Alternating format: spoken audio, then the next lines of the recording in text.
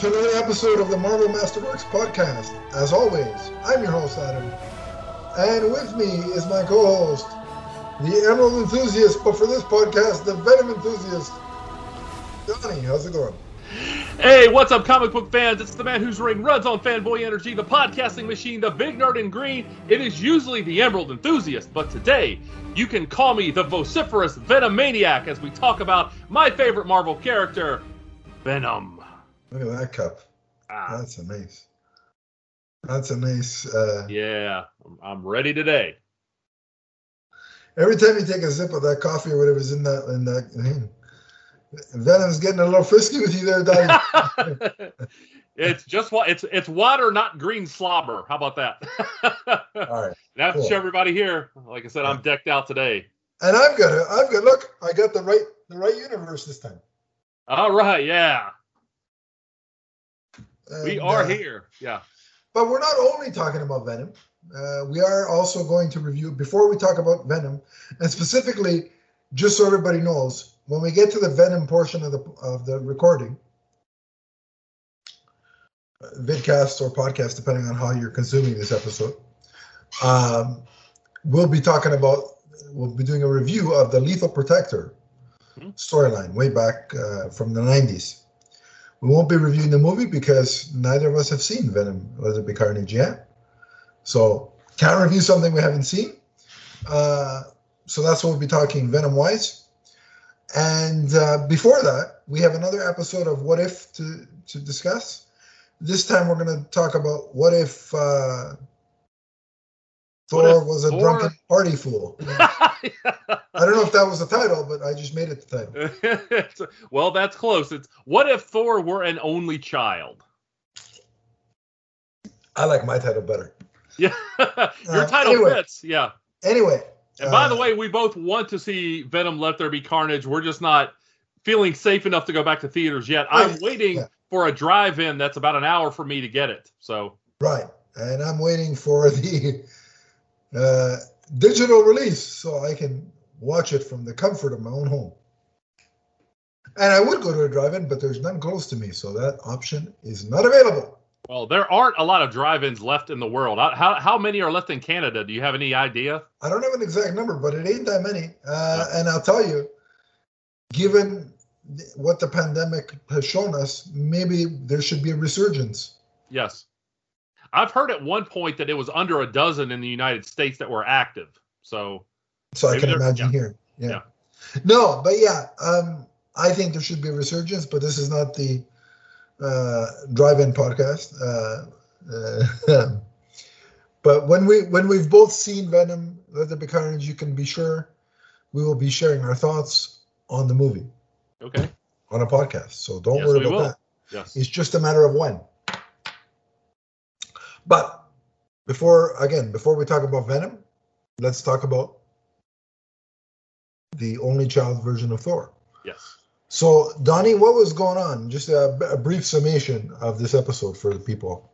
Well, when it opened up, we saw Odin defeating the Frost Giants, and he discovers Loki as an infant. This is a familiar scene. Abandoned, and he returns him in this version to Laufey. Yeah, he's like, I don't want him. Take him. Which, that it's understandable, in retrospect, Loki doesn't come without his baggage. However, this obviously changes things for both Loki, who we later see is, looks like a frost giant, and it changes things for Thor as well. So centuries later, we see that Odin's singular son has become a loud, party-loving prince. And it makes sense because this is kind of the continuation of the personality we saw from Thor at the beginning of Thor. Yes. Yeah. The way he behaves when we first see him in Vegas, well, even before Vegas, because his mother's having a girls' night somewhere, or a girls' getaway weekend. I don't know where it is. Mm-hmm. Some place that I can't pronounce because it's Norse mythology. And so she leaves Asgard after Odin goes to sleep for his hibernation or whatever it is. Yeah, the Odin sleep. The Odin sleep. Yeah. Yes. That's it. That's what it's called. Yeah. So every time I go to sleep, I'm going to call it the Adam sleep. Just my new terminology for it. But when I go to sleep, I'm going to call it the nerdy nap. My version of Adam sleep would be like if I did it like Odin style. It would be like, all right, wake me up when the Leafs win the cup. Dude, I would. Yeah. We might never see one another again. I know. I'm gonna wake up. There's gonna be flying cars. What I miss? Right. Exactly. What year is it? Did they win? Oh no, we just woke you up anyway. But anyway, when he right from when she leaves yeah, Frigga leaves while Odin is asleep. So yeah, her name is Frigga for those who don't know. Frigga, yeah, not Martha, Frigga. Yeah, but why did you say that name? That's got to come to the Marvel universe somehow. But anyway, sure, yeah, really should. So at this point, Thor is left to his own devices, and he travels to Earth to host this kind of gigantic ongoing party with aliens and beings from across the universe. And his arrival attracts the attention of Darcy Lewis and Jane Foster, right, who come to investigate and kind of, join in the revelry. Yeah, they're doing the same investigation they were at the end of the first, during the first Thor. Yes. But what I find interesting about Thor's sort of behavior, the aloofness, he doesn't care about anything, he's, drunk. He reminds me of Tony Stark with superpowers and a hammer. It's understandable. Both he and Tony Stark had a huge arc as far as their maturity goes. Right, yeah. Tony Stark, when we meet him at first, he's not all that likable, especially when you hear about. Like them because, some of the things that he did in his backstory, you're just like, that's a little cringy. But I like the part about, he was with the entire Maxim calendar. Like, I respected that. I got to give him props for it, So anyway, like I said, Tony Stark would have a list, much like I do, and but would he marry them though? See, all the versions of you would be a stand-up guy and actually marry. That's true. Yeah, you see, let me pat myself on the back. Like Barry Horowitz. There you go. All right. So anyway, Thor warms up to Jane, much the way he did in the movie, and acting S.H.I.E.L.D. director at this point, this is Maria Hill. She decides that Thor's out of control, so she summons Carol Danvers because Thor's antics have become damaging. Yeah, it's causing a lot of chaos, a lot of damage. Yeah. So she calls in Captain Marvel to end the destruction caused by Thor, and we see one of the best fight scenes in What If in this whole series. Right, yeah. It was really impressive, and they actually did Captain Marvel's powers justice. Oh, yeah. I love how whenever she's appeared in this whole series, they've emphasized her like total badassery, if you will. Yeah. To the point where more so than they have in the film so far, I think. Yeah. So there is this huge battle. She's really unable to overcome Thor without really going full out, and that's what she's worried about, is using the extent of her entire power. Right. So Darcy and Hill suggest that she take the fight to somewhere less populated, less dangerous to the civilians. Right. And Jane contacts Frigga with the help of Heimdall. So Agent Hill, or Director Hill, readies a nuclear strike as Captain Marvel and Thor begin to fight again, but Frigga contacts them and says she's coming. So all of a sudden Thor's like, wait a minute, Mom's coming back home. I gotta settle down. Yeah. So Thor and the partygoers then set about to clean up the mess before she arrives, and they try to act like nothing was going on. Which, of course, he does give. He gives things away when he summons Mjolnir to him, and Mjolnir's covered with like graffiti and other things, things that are indicative of a party. So I first of all, Frigga's no dummy. She knows what was going on. Oh, absolutely. Mom always knows, right? Exactly. That's what they say. I mean, I think mothers have like their version of a spidey sense, you know. Yeah. And whenever their kids have been secretly getting out of line, you know, they know. Little squiggly lines come out of their head. Especially when you remember, I don't know if this ever happened to you, but you misbehaved, you got in trouble from a teacher at school, and somehow you magically came home and she already knew, and it was like, yeah, how does this happen? Well, and my mom was a school teacher, so it was, you know. Oh, you were screwed. Yeah. No, but like it's like this is the days before a cell phone and text messaging, so. Right. How did they know is the question. But moms are magic. There's no doubt. So indeed. What I liked about it was that they really portray Thor as like this. He's essentially an overgrown child. Mm-hmm. Like he hasn't matured. Right. And I think part of that is not having Loki, because Loki took up those traits that now Thor has the thing, and Thor became the more responsible one. He always was, even though he was a little arrogant, mm-hmm. even in the original Thor movie, he was always seemed more responsible than Loki, even though he was arrogant. So I think because, you know, Loki had taken up those qualities in the films, Thor felt the need to like smarten up a lot sooner. Mm-hmm. Whereas now, because Loki's not there to the same level, you know, he doesn't have the reference of, okay, Loki's behaving like this. You know, Dad doesn't appreciate that. Mm-hmm. Mom doesn't appreciate that. If I want to be king, I gotta act differently. But I did like that. Excuse me. Even though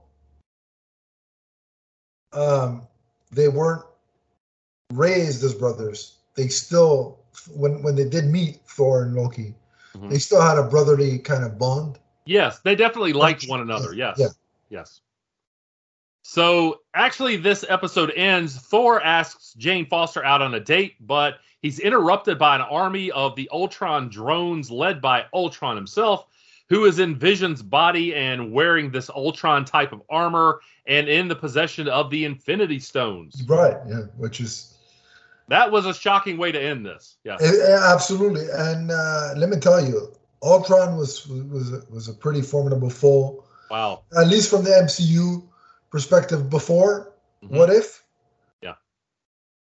And imagine now with the Infinity Stones, it's even worse. Yeah. But visually, he looks incredible. Right. Well, the version that we are going to see in the last two episodes that we will talk about right here on Multiverse Musings, the vidcast. Right. We will talk about that. Shameless plug. We'll talk about that. This version kind of evolves and becomes far more powerful than what we saw in Age of Ultron. Yeah, but what I'm saying is that one was already pretty formidable. Mm-hmm. Now add the Infinity Stones and Vision's body, and we got a whole lot of problems. Mm-hmm. So I mean, obviously, he was on basically the same level of awareness as the Watcher. So I mean, you're talking about a pretty profound evolution. So, yeah. But anyway, so let me just go back to the episode here. What if Thor were an only child?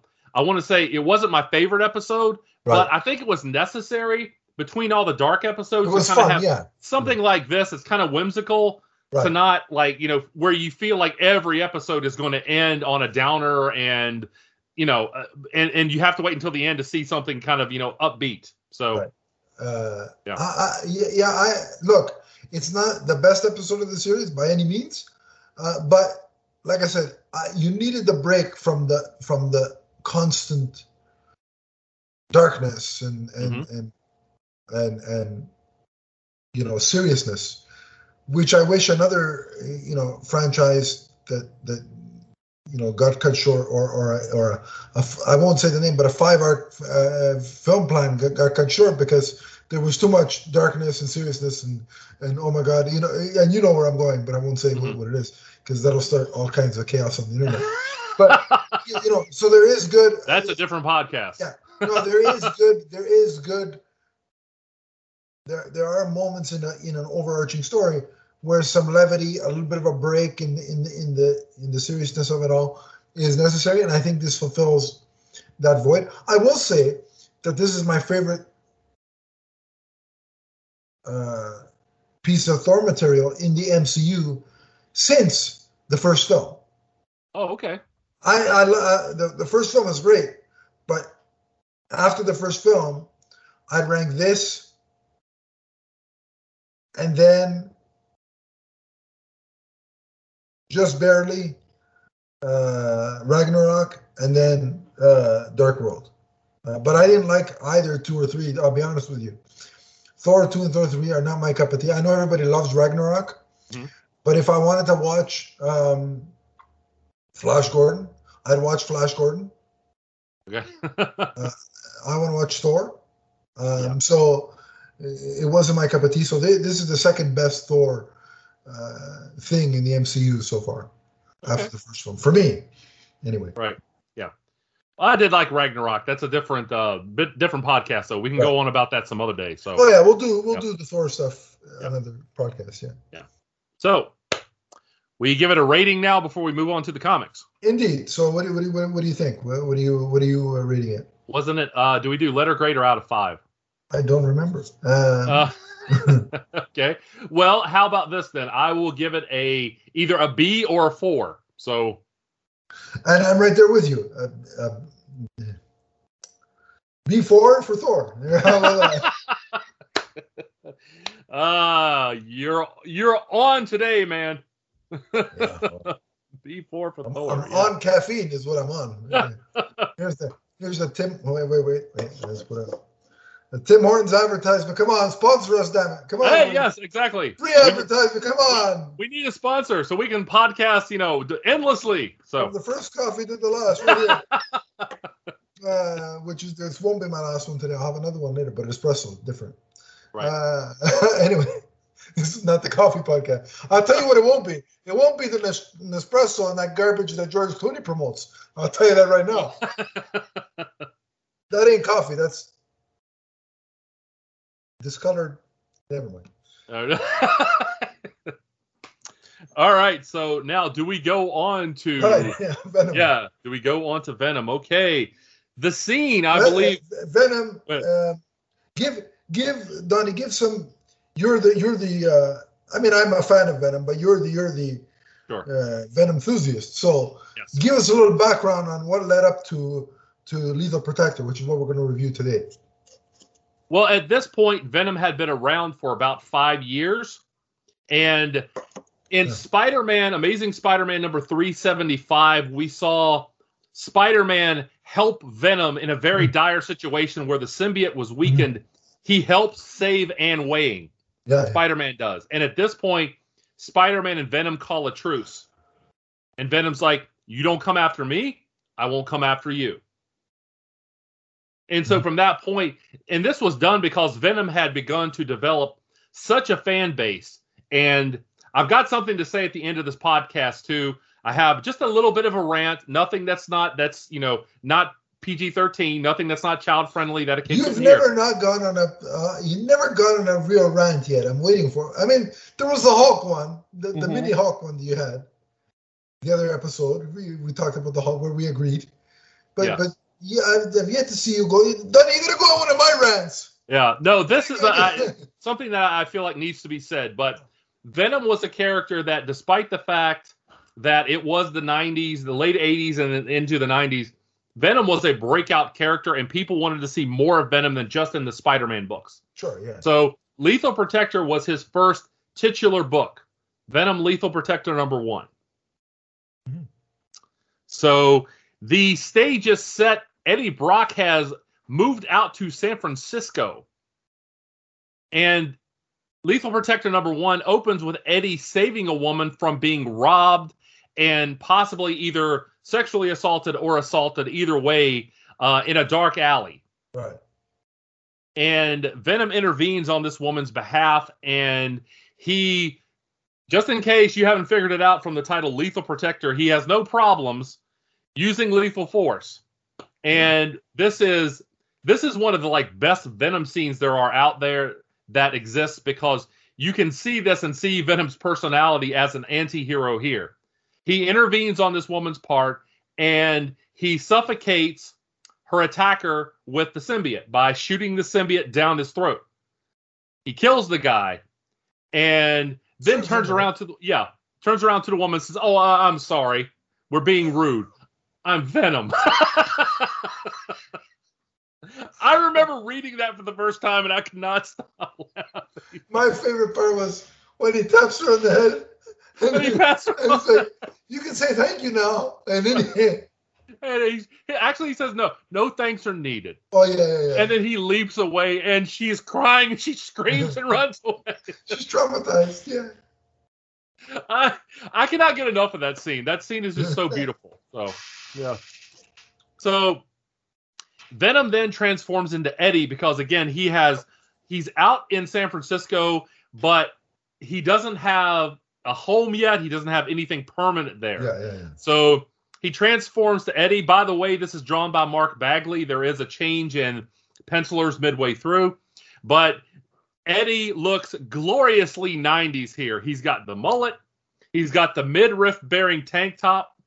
And, the big jeans, and it's just very 90s. All right, I want to say something about the whole mullet fiasco. Yeah. Was that a thing? Like, was that particular to the U.S.? Because I remember in Canada in the 90s, I didn't see too many mullets. They were in plentitude here in the U.S., and a lot of comic book characters had them too. Superman. I know, but it must have been like mainly an American trend, because here I didn't see many mullets that I can recall. It was a very 80s thing. You go back and look at like music videos, professional wrestling. Yeah. I get it. It's just I don't think it was very prevalent in Canada. I'm sure some people had it, but it wasn't like, Well, that's probably a good thing that it wasn't in plenitude in Canada, so where you were. So. Right. Yeah. Yeah. So we see a major storyline. The jeans were, I will say. Oh, yeah. Jeans, I remember. Right. And I'm going to confess, I wore lots of FUBU back in the day. You remember what the Road Warriors were? The big FUBU pants? Oh, yeah. Had lots of those. Anyway, so we can go down memory lane another time. Yeah. But we see that Eddie is immediately approached by the police, and they try to take him in for the murder of a guard at the vault. Now, again, this is going to come into play right away. Let's not romanticize things here. At this point, Eddie has killed some innocent people before his baby face turn. Yeah. But that doesn't mean that he doesn't have those old murders to deal with, because he does. Yeah. And that's part of what makes this character so great. There's a lot of complexity with these storylines. Yeah.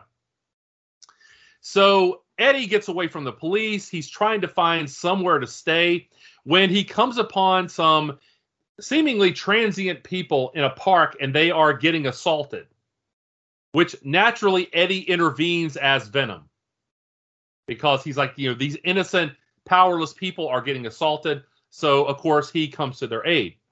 Meanwhile, in Manhattan, we see that Peter Parker is watching the news, and he's getting the stories about Venom seemingly attacking people. Yeah. And so, of course, based on what he knows of Venom, why would he not assume that? So he hops on a plane and goes out to the West Coast. Right here, there's a piece of dialogue that you can guarantee was, if you didn't know this was from the 90s, you'll know right in this scene where he calls Mary Jane.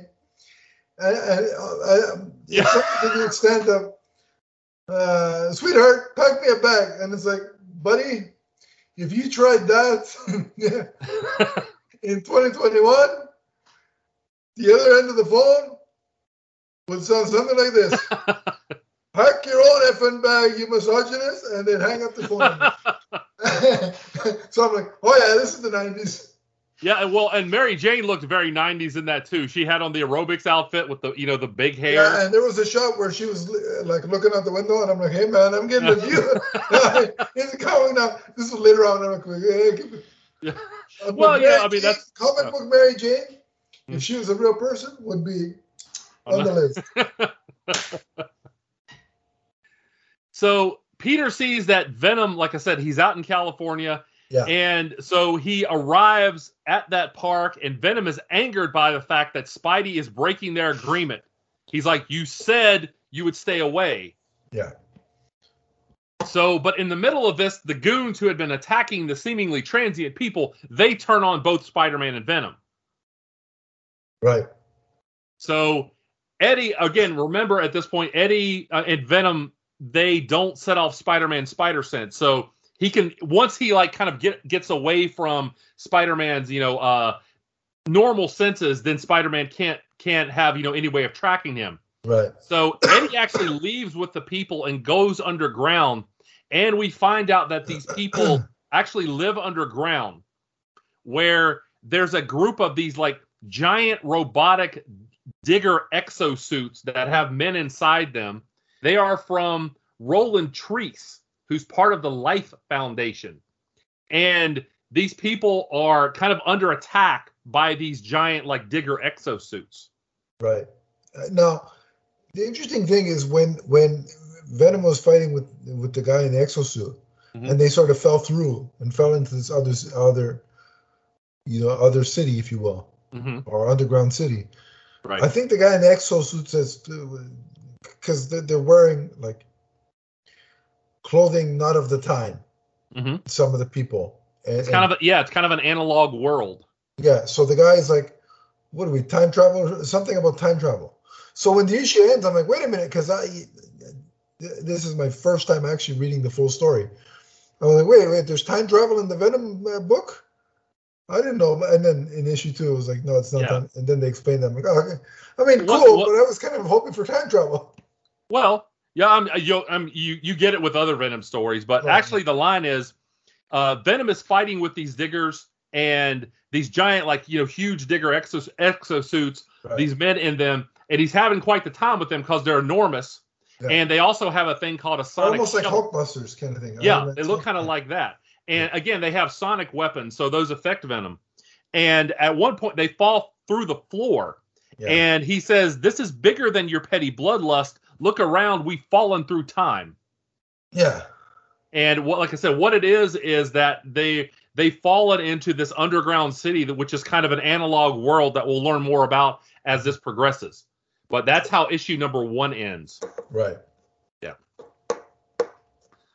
So issue number 2, Venom is continuing to fight these men in these exosuits who hurt him again with a thing called a sonic shovel. It's a thing that they were kind of using to kind of break the ground underneath the ground. And Venom has no problem ending a fight quickly. He kills the men in the exosuits. Yeah. Nope. Yeah.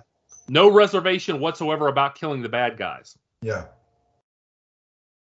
So later on, we will learn what Roland Treese was actually after. But for the meantime, Venom goes with these underground dwellers to they're like, city council. And he's asked he asked to stay with them, and he's rejected. They know about him. They know he's dangerous. I thought that was rude. Well, I mean, you can see, these are obviously people who, they are, a lot of them were very nervous, and just nervous about, contact. I get why, because with surface world, from their perspective, he transforms into a monster, so right. But you're right. He saved them. He did save you. Yes. Ingredients. And it wasn't in full agreement. We see later on that some of these people were advocating they were very for split. him. Yeah. So Spider-Man decides to go see Eddie's father, Carl Brock, for answers about his son. And let me say this, Carl Brock, I can't overstate just how important Carl Brock is to the development of Eddie and Venom. We talk about Eddie is looked at a lot and Venom is looked at a lot as a character dependent on Spider-Man. Right. This starts to develop Eddie before his adulthood, and we start to see things. We'll get into this a little bit later, we start to see things that gives you a much greater look into Eddie Brock's personality. Yeah, and you get the sense right off the bat, before they even go into the full-blown, backstory, just from his early interactions with Peter, you get the sense that this guy's a jerk and in nowhere near Father of the Year material. By no means, yeah. Yeah. So at the end of this issue, we see the jury that comes out to confront Venom. There's a lot of new characters introduced in this to kind of develop Venom's world outside of Spider-Man's world. That's what I like about this. Yeah. So the jury is led by people comprised of members of the families of Venom's victims, including the leader, and that is General Orwell Taylor. And they come after Venom, and he is the father, again, of Hugh Taylor, who was one of the guards at the vault that Venom murdered. Yeah. Now, if you remember, Venom was very, kind of sad and broken up about having to do that. He was very conflicted, even before this story. But he felt like he was justified because he had this mission of killing Spider-Man. So again, you see that Venom is not a character who, he's complex. He can kind of go either way morally. Yeah, he's very selective who he wants to kill. Yeah, exactly. So what was your initial reaction to the jury? I mean, I like the idea that they're formed from people, relatives of people that Venom's murdered. That makes a lot of sense. And again, it's kind of like the literal manifestation of your past mistakes coming back to bite you in the rear end. That's a good way to put it. Yeah. Right. So yeah, it's a great. I think it's a great coalition of people. And again, you're in a stage where in Venom's history, where you're trying to build out his world independently from Spider-Man. So you have to come up with something that. And again, we see a lot of that here. So. Issue 2 ends. Issue 3 picks up with that fight. The jury, again, armed with Sonics, armed with mech suits that kind of look a little bit like Iron Man's, and they attack Venom. He is still able to kind of fight them to a standstill, and he's able to escape. Mm. So, meanwhile, Spider-Man, he's still on Venom's trail, but we also learn at this point from a woman named Sharon Dempsey, who is the housekeeper of Carl Brock. And everybody, you need to listen to this. If you've never read this story, this is so important to Eddie Brock's development. We learned that Eddie's mother, Jamie, died giving birth to Eddie. And Carl always resented Eddie after that. Eddie was desperate for his approval, whether it was his grades in school, or excelling in athletics, or later on his journalism career. He was always desperate for Carl's approval, and Carl would not give it to him.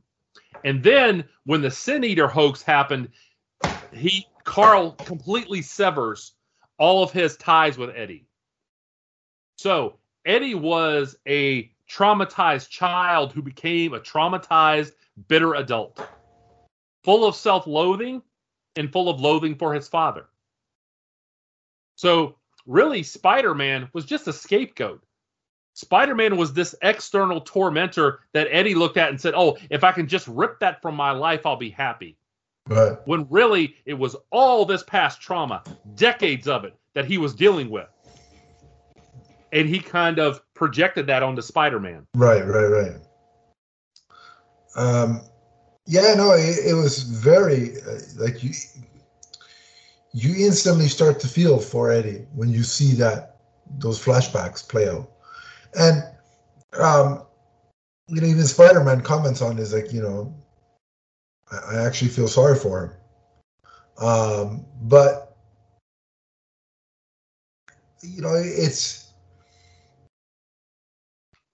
it's terrible the way the father treated him. But I'm not saying I condone it, but it's not out of the realm of reality that somebody would have those feelings right? If they lost their wife due to childbirth. Like I said, I don't condone anybody treating their kid like that because, of complications, and the mother and the wife, died because of the birth.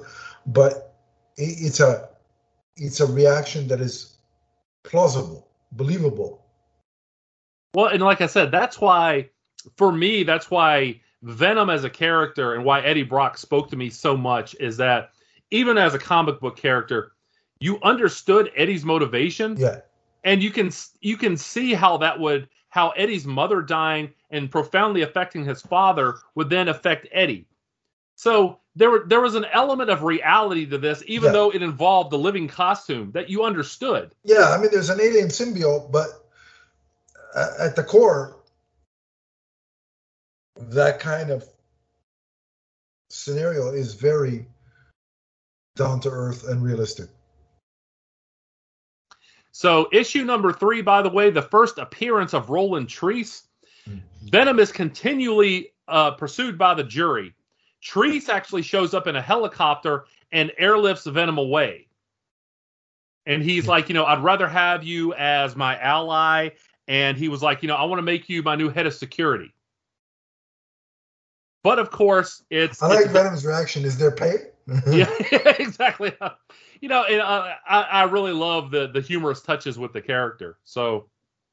Oh yeah, and it's nice to see that was a part of the character, from early on. So it's not like people can say, "Oh, the movie's just pulling that out of the rear end." No.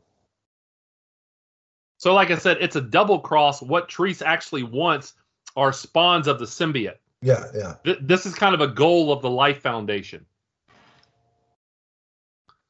So, issue 4. Notice there is an art change here. Ron Lim takes over from Mark Bagley.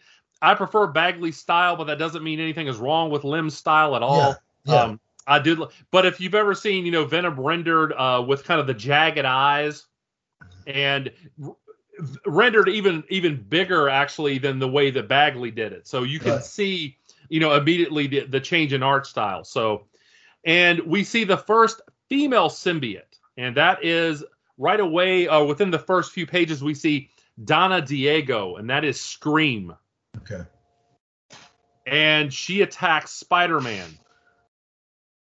Now, she does not beat Spider-Man. Obviously, Spider-Man is a seasoned hero at this point, and she's actually evacuated by a hovercraft, and Spidey stows away on this hovercraft to see that Eddie has been imprisoned and forcibly separated from the symbiote by Carlton Drake of the Life Foundation. Obviously, that he's somewhat different in the movie than he is in the comics, but that should be a familiar name to you if you've seen the movie. So definitely, yeah. Yes. The interesting thing about when Spider-Man was fighting the name Scream.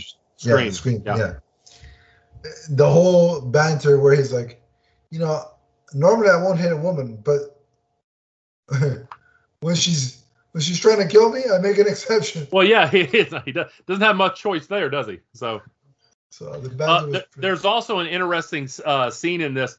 Venom is being held in this like sonic bubble, and he actually retracts the symbiote and uses his own arm to get out of the bubble, because remember, he is not only, does he have control of the symbiote like that, but Eddie Brock has world-class strength. Right, yeah. So, even without the symbiote, he's still a dangerous individual. I like the way Eddie and the symbiote talked that through, right? Where it's like... Yeah. I can't help you in this situation because of the Sonics and all that, but you can get us out, right? Yeah, and I like that, and that's what the movies, in my opinion, get right. Venom, at first, Venom was a character dependent on Spider-Man. Right. But he wasn't that way beyond Lethal Protector, and that's what I'm going to get to at the end of this episode. This is Venom becoming his own character, breaking away. And part of the reason why he is so appealing is because he's actually two characters in one. It's Eddie Brock, it's a symbiote, the two of them together. That's why the movie works so well. It's about the relationship between those two. Yeah. Some people even call it a weird love story. Which I would agree with, yeah. Yeah. So issue number 5, we actually see that the Life Foundation's plan comes to fruition. We see 5 symbiotes: Scream, whom we already saw, Lasher, Riot, Phage, and Agony. And I really like the scene where Spider-Man's looking at him. He's like, 5 Venoms? Yeah. No, that was great. And the art in that scene was great. When you see them all grouped together. Yeah. And you, like looking, Spider-Man's looking at, like you're getting a POV shot of like over the shoulder of Spider-Man looking at. Yeah. That was cool. And they're all coming at him. Yeah. Yeah. But I remember reading that, the word bubble is perfect. 5 Venoms. And I like when he's like, I should have stayed in New York. Right. So the Life Foundation, they're actually an elitist survivalist group born out of paranoia. And they think when, there's the world ends, that they're going to use these symbiotes as their security. However, again, Spider-Man is a veteran fighter, a veteran hero, and he actually is able to handle all 5 of them because he knows how to use his powers. Sure, yeah. Eddie, who is seemingly dead for a while, he's only mostly dead. He's not all dead. Yeah, that's the motto of comics. Yeah. So he actually recovers, even though he's been separated from the symbiote, and he joins Spidey in the fight. Now, he's naked for several pages, and luckily we don't see more than we'd like to. But you would think Spidey'd be like, "Oh, you're naked. Let me web you up some boxers here, buddy." Yeah, I mean, why not? Yeah. So they actually hold off the other symbiotes with some sonic blasters. Then eventually, Eddie finds the Venom symbiote again. And I like how Spider-Man was like, I can't believe that I just helped Eddie find, the symbiote. Yeah. And I just helped Venom be one again. If you told me I'd be helping him find it. Yeah. And of course, Eddie, there's been several versions of this line in the comics, but I like it so much. He's like, for once again and forever, we are Venom. Yeah, that was a great line. Yeah. Loved it. So actually, and again, you see an interesting scene here. Spider-Man and Venom are trying to decide, what to do, to put these symbiotes down. And of course, Venom is like, well, let's just use some of this tech around us. And if we kill them, we kill them. So what? They made their choice. And Spider-Man's like, we don't know if the humans inside are possibly victims. And Venom's like, so what? Whatever, And so it sounds like my reaction to a certain group of people right now. That's a different podcast. So anyway, so what Venom does is he's like, I promised you I wouldn't kill you, Spider-Man, but I didn't say anything about knocking you out. So he snakes the symbiote around Spider-Man and knocks him out. So, which at the time, he kind of blasts the symbiotes, and the people do survive, but the symbiotes are put down temporarily. So. Yeah, and then when Spider-Man wakes up, he's like, "What'd you do?" He's like, "What if they didn't survive?" He's like, "But they did." Well, they did. He's like, "Is there no pleasing you, Spider-Man?" Yeah. Okay, so after Venom knocks out Spider-Man, Carlton Drake tries to blow them both up, but Spidey and Venom get away separately. Now, issue number 6 opens up with Venom having escaped the Life Foundation, and he's actually at the estate of Roland Treese. And he terrorizes one of Treese's confidants, this is Mr. Crane, into telling him being Eddie, what Treese wants with this underground society in San Francisco. And what we learn is actually that part of the ground fell during the earthquake of 1906, which actually a real earthquake, yes. Yeah. And this society sprung up from that part of the ground that fell underneath. Okay. However, there's gold bullion down there. Of course there is. Yeah. So a rich person wants to get richer. That's what you're saying. Mm-hmm. And we'll do whatever he has to get rich. Yeah, exactly. So we see also, though, the exosuited diggers that we talked about earlier on that Eddie fought, they had also terrorized the people underneath the ground. And Treese was worried that some witnesses may come forward, so he wanted to eliminate them. Mm-hmm. So the other part of his plan is to set off charges that's going to kill anyone who may have witnessed that. So Eddie, of course, hurriedly, frantically tries to get to them.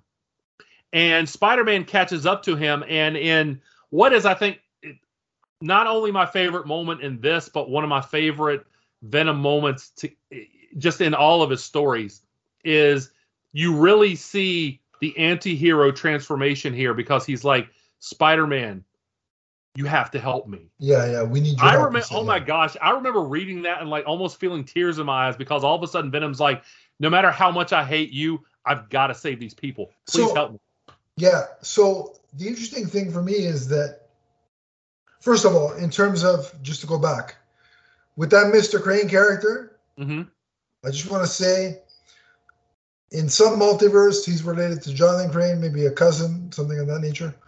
Or even better, is he's basically, what I'd like them to do, Sony, is in part 3 of Venom, because there will be a part 3. Or I'd like to see a scene, to continue playing on the comedy of a special appearance by a famous Dr. Crane, and that is Dr. Fraser Crane. And I'd like to see Venom and Eddie undergoing couples counseling from Dr. Fraser Crane. That would be fantastic. I'd watch that movie. That would be one. Eddie, tell me about your relationship with your father. So, Sony, get on that, ASAP. Of course, Roz would hit on Eddie Brock. Oh, absolutely. Who didn't she hit on? Right. So, Venom and Spider-Man. She had more partners than I have multiverse wife. So that's true. So no judgment, So Spider-Man and Venom get to where Treese is, and they're immediately attacked by men in the exosuits. And during this battle, and Spider-Man's basically able to like turn one against the other. Like he's able to make one malfunction and destroy the other. Venom goes after Roland Treese. In the battle, this fire erupts around this trailer that Treese runs into. And so Venom is forced to put himself through an enormous amount of physical pain to get to Roland Treese, because he's got to send the symbiote through the fire. Right. In a really powerful scene. So, but go ahead. A couple of things, though. There was a scene where after, Venom does the whole asking Spider-Man for help. There's a scene where they join up, like they agree to, work together. Yeah. Where Venom is in the foreground, and right behind them, over his shoulder, is Spider-Man. They're doing their heroic. Venom is crouching and Spider-Man standing, very heroically. That image, one of my favorites of the whole Lethal Protector storyline. The two of them together like that was amazing.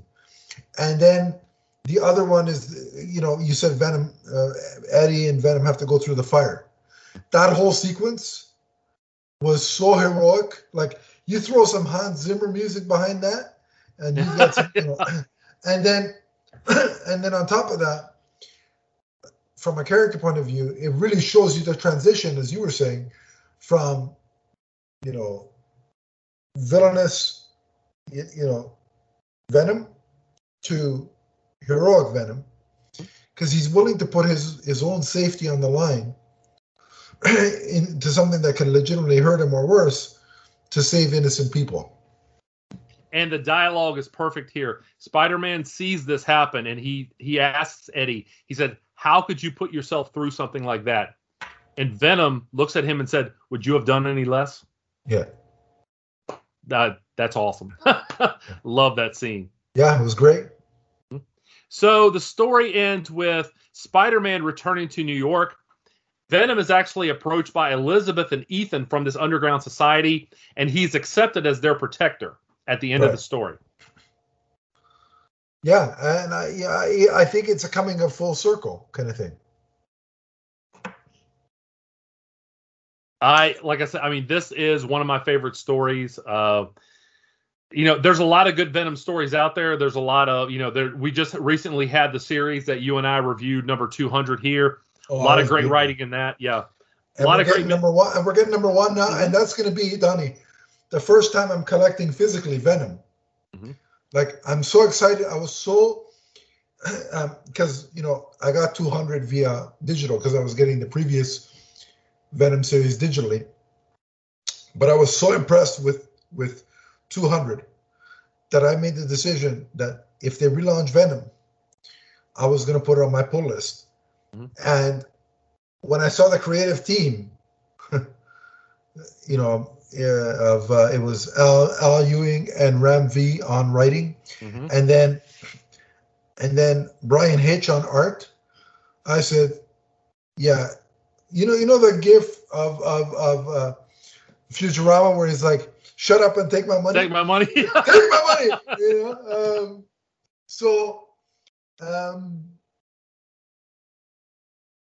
Yeah, I mean that swayed me, but I love this story because there's a lot of full circle moments. It's the full circle moment of Eddie being accepted by this community, but also of Venom going from, like as I just said, villain to hero, and a part of being a side character to a fully formed character in his own right. So a lot of full circle moments happening in this story. So what would you rate this story? So now we're doing art and art and story. So we're doing 5 out of 5 both times, right? Mm-hmm. So I'm going to say from a story point of view, it's an absolute 5. Mm-hmm. Like I said, I loved it. It gave me just the right amount of backstory, mm-hmm. from both his first appearance in The Amazing Spider-Man and then the backstory with his father in his youth. And again, all the moments where it sets something up and then it comes full circle. It did that 3 times in the 6-issue story. And it just, the balance of, the fear and violence that Venom can extol on people, mm-hmm. but also the humor and heroics that Venom can be about. It's a beautiful balance, and I think they get all the ingredients just right in there for a very satisfying meal of a story. So I'm going to say a 5 story-wise. Art is a 4.5, just because I like Bagley's art a smidge better than Lim. And when they made the transition, you could tell it was a different artist. Like, it wasn't. Yeah. Sometimes in the transition from one artist to another, it's so minuscule that it just flows and you can't really tell. Like, your eye doesn't pick it up, but here the eye, my eye noticed it. So it's like, it was a little. I got used to it, and I like Ron Lim. There's not a knock on Ron Lim, mm-hmm. but I just prefer Bagley. I just on that note, I can't believe how many years Mark Bagley has drawn Spider-Man for. Mm-hmm. Like, he did 100 or so issues of Ultimate Spider-Man? He is a very prolific creator. Yeah. So it's a 4.5 story and 4.5 art and 5 story. I'm going to go 5 and 5 again. The change, even though I do prefer Bagley's a little bit to Lim's, it wasn't such a shock to me that it detracted anyway from the story. So I'm going to say 5 story, 5 art. Great. Perfect. So, Donnie and I have made an effort to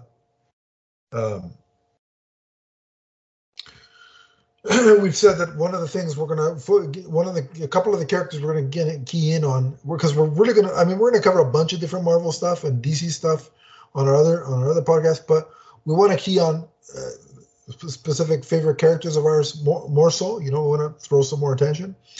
So Donnie and I have said that, we're going to key in on Spider-Man. We're going to key on Venom. And for my own, the purposes of my machinations, we're going to focus on Daredevil and it'd be cool to get Donnie, some more Daredevil exposure, because I venture you haven't read too much. Not recently, but I do like Daredevil. Okay, I have read some in the past. Yes. So what we're going to do is, in that spirit, I was roughly talking to Donnie about really going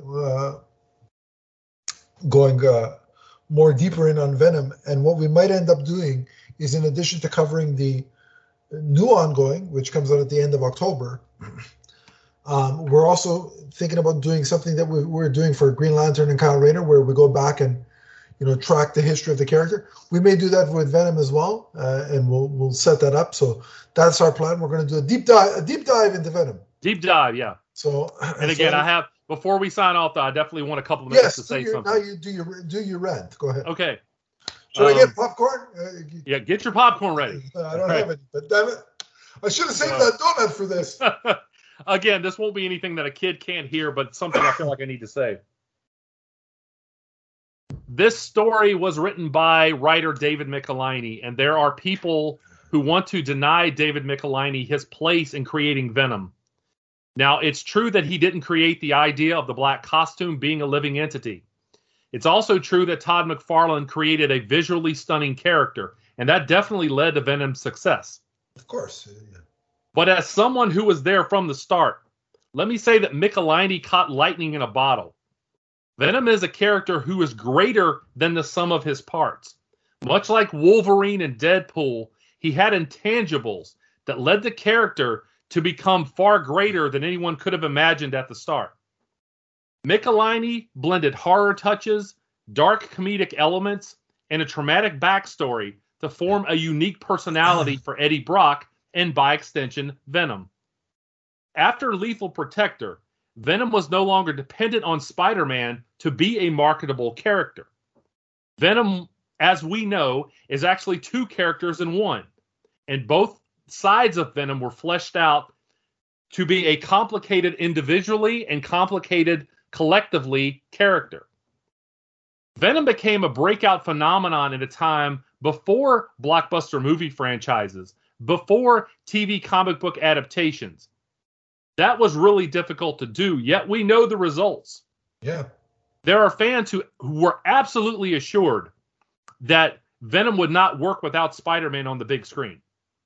They said that he was popular originally because of his appearance, and that novelty has worn off. That's what they said. And yet here we are. Now Venom is starring in his second blockbuster film. Now, for those of us who immersed ourselves in Venom as a titular character in the 1990s, it's not a shock at all. While both Matt Gargan and Flash Thompson were successful to varying degrees as Venom, neither one rivaled the wild popularity of the original version. David Michelinie laid the groundwork for this character to become a cultural phenomenon. The fact is, what he and Todd McFarlane did was magic. And that's all I have to say. Yeah, I mean, look, you have to give, we've said it on this podcast, comics really is about, the most successful characters and stories are the perfect coming together of story and art. Mm-hmm. You may have a really good story, but if the design is not up to snuff, then if it's not nice to look at, mm-hmm. a big part of comics is I'm looking at this thing, so sure. I gotta enjoy what I'm looking at. But at the same time, you can have Jim Lee could draw you the greatest character in the world. Todd McFarlane can draw you the greatest looking character in the world. But if the story is, paint by the numbers, it's not either the series isn't gonna last, or the character isn't going to be popular enough to get his own series. Mm-hmm.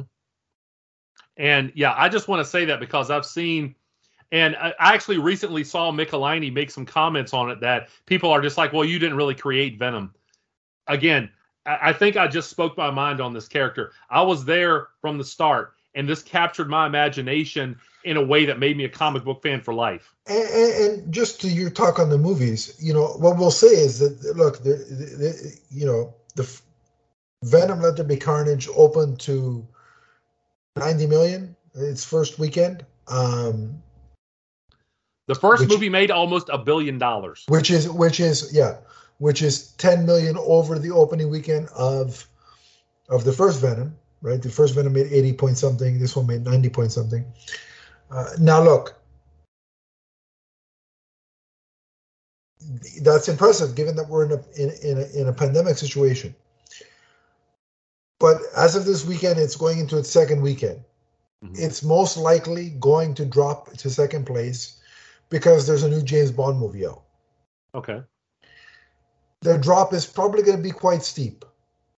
I'm sure you're going to read articles saying, "Oh, look at the decline of Venom. Look at the second week drop." There are very logical explanations for that drop. I can tell you before I even see it. There's a brand new James Bond out the week after Venom. So right there, that's taking eyeballs away from Venom.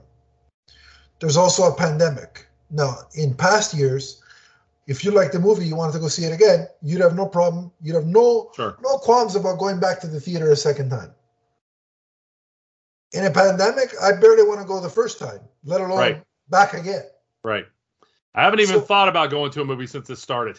So the repeat viewings in theaters are going to suffer because of that. Right. And because there were so many delays with movies, we're going to have release upon release upon release. No movie is going to have a week or two in between with minimal to no competition, and big drops are going to be the follow.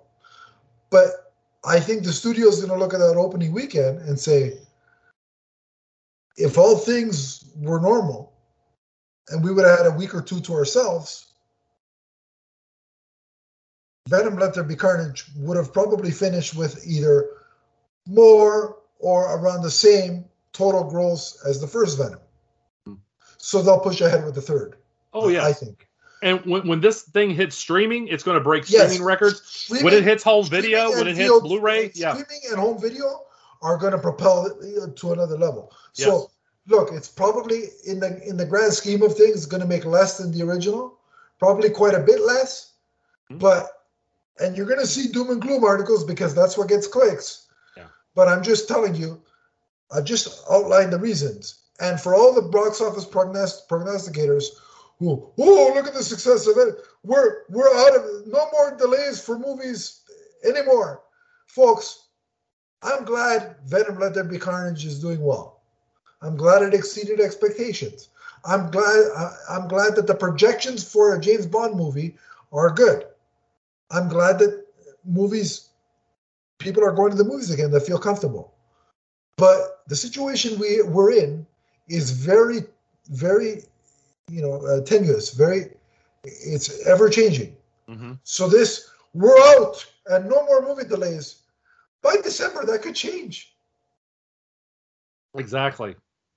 So and it could change from place to place too. Yeah. So let's just look. Do we like going to movies? I'm echoing Venom. Do we like going to movies? Yes. And if we like going to movies, then we still have to carefully tread through the situation we're in because it's not over. So these movie prognosticators have to stop fooling themselves and the people that follow them and people that want to go to the movies. We got to stop fooling ourselves. This is not a normal situation we're in still, And so when we're looking at these numbers, let's be mindful of that. And so if you see the clickbait, because you're going to, I guarantee you're going to see it. I'm sure the studio is prepared for what's about to happen. So I think we're going to see definitely a third Venom, and who knows what else. Yes. So before we go, I also want to recommend the Venomnibus. If you're looking for a Christmas gift. Look how beautiful that cover. Look at that cover. Mm-hmm. That is a beautiful. And you'll see on the back all the books, all the miniseries that this collects. It's not cheap, but it is well worth it. I love this. That is a foreign object, man. Mm-hmm. Yeah. I mean, if I hit Matt Riddle with this, I'd knock him out. So.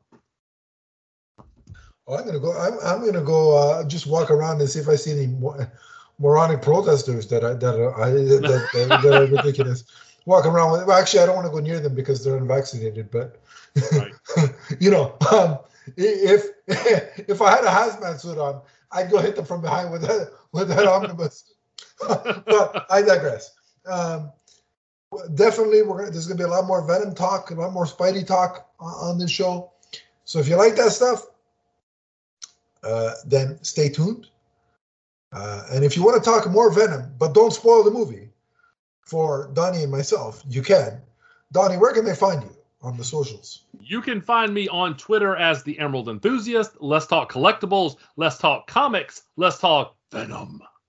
And if you want to talk to me about Venom or Spider-Man or any Marvel character or any DC character or even wrestling, you can do that at Adam_LeafsFan. We have a podcast Twitter account at MMNPDC.